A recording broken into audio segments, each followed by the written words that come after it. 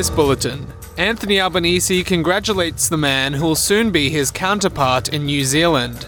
More than 17,000 weapons handed over in the first year of the national gun amnesty. And in sport, Arsenal's newest signing to potentially make his debut this weekend against Manchester United. With the latest from the SBS Newsroom, I'm Sam Dover.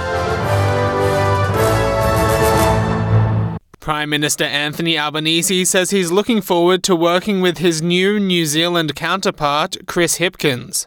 44-year-old Mr Hipkins, currently New Zealand's Minister for Education and Minister for Police, has emerged as the only nominee to lead New Zealand's governing Labour Party. He'll be confirmed by a meeting of the party's caucus tomorrow and sworn in at some point after that. Mr Hipkins is an ally of outgoing Prime Minister Jacinda Ardern, who shocked many with her resignation this week, citing exhaustion as her reason for leaving the job she's spent the past 5.5 years in. Mr Albanese says he's spoken to Mr Hipkins, congratulating him, and says the conversation was warm.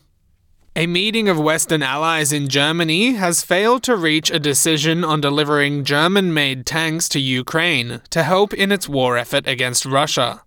The United States has urged countries to step up efforts to help Ukraine, saying Russia is about to escalate its own efforts in the war.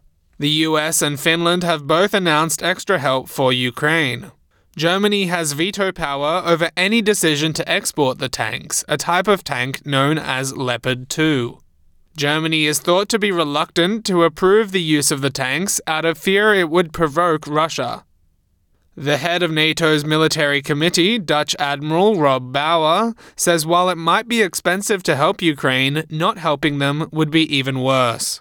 Giving away stuff now costs money, will lead to taking a certain risk. But the costs for all of us will be much, much higher if Russia wins the war in Ukraine. British Prime Minister Rishi Sunak has been fined by police for not wearing a seatbelt. Mr Sunak apologised this week for not wearing his seatbelt while filming a video for Instagram in the back seat of his car while travelling in the north of England. Mr Sunak says he was guilty of a brief error of judgment. It's the second fine Mr Sunak has received from police in recent times.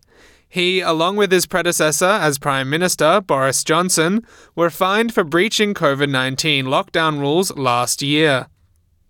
More than 17,500 weapons have been handed over in the first year of the National Weapons Amnesty. A flamethrower from the 1960s, automatic firearms, and a crossbow were among the items handed back in the year to the 30th of June 2022.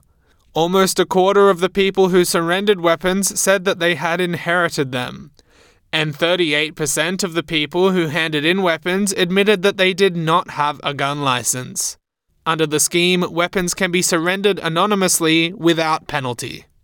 The New South Wales Labour Party says it will consult with the state's Indigenous communities about a possible treaty if it wins the state election in March. The party says it will spend $5 million on a year-long consultation process on the matter.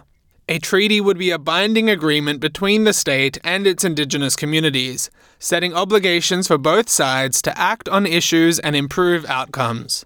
Labour has proposed a treaty commission that would travel around the state to help form the treaty. New South Wales has historically been an outlier among the states and territories in not at least expressing support for a treaty. In football, Arsenal says new Brazilian signing Leandro Trossard could make his debut for the club this weekend in their huge match against Manchester United. The 28-year-old winger has just arrived at Arsenal from Brighton and Hove Albion on a 4.5-year contract. Arsenal has paid a transfer fee of $49.7 million to secure his services. Arsenal manager Mikel Arteta says Trossard has both versatility and experience.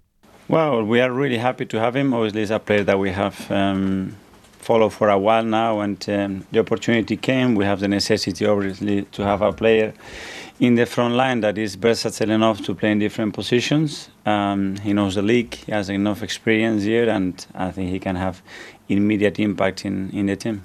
Arsenal is in first place in the English Premier League by 5 points, heading into Monday morning's match at home to third place Manchester United.